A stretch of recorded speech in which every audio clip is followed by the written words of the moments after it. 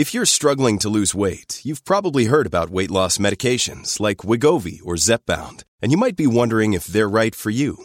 Meet PlushCare, a leading telehealth provider with doctors who are there for you day and night to partner with you in your weight loss journey.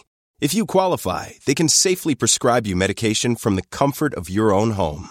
To get started, visit plushcare.com/weightloss. That's plushcare.com/weightloss. plushcare.com/weightloss. You're listening to a flash briefing from MLive with your host, Jessica Shepard.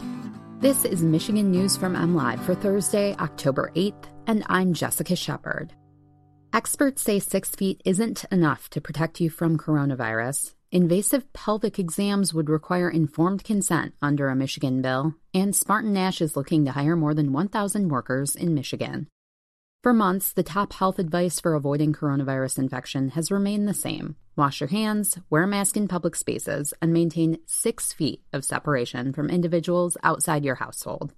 While those recommendations hold true today, there is growing research to indicate 6 feet of separation isn't enough to avoid infection, especially indoors and in areas with poor ventilation. On Monday, the U.S. Centers for Disease Control and Prevention changed its COVID-19 guidance to indicate the possibility of transmission beyond 6 feet.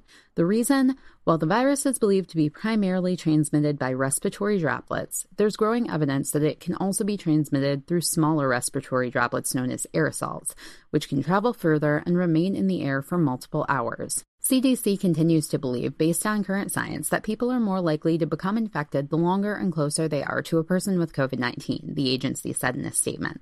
Experts say keeping your distance from others, limiting time indoors with others, wearing a mask, and making sure the indoor spaces you visit have proper ventilation can help mitigate the risk of becoming infected.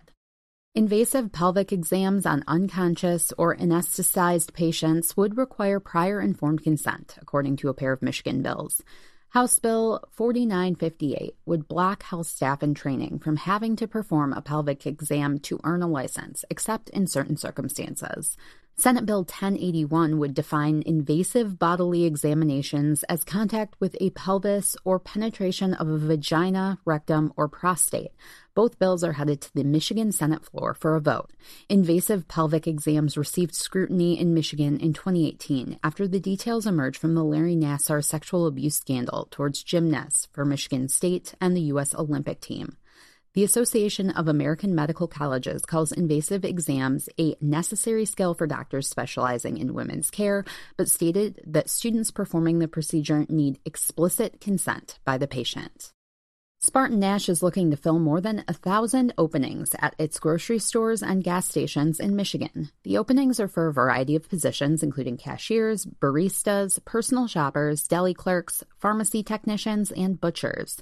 Starting hourly rates are between $12 and $14, said Shaquanda Gordon, Vice President of Human Resources, Talent, and Diversity. The positions offer flexible hours for days, nights, and weekends, the company said. About 80% of the openings are for part-time positions, while the remainder are for full-time jobs. Factors contributing to the demand for employees is a significant sales increase amid the coronavirus pandemic due to fewer people frequenting restaurants, Gordon said. Information on the job openings can be found at careers.spartannash.com. You can always find the latest Michigan news by visiting mlive.com, and make sure to follow us on Facebook and Twitter. Thanks for listening, and have a great day.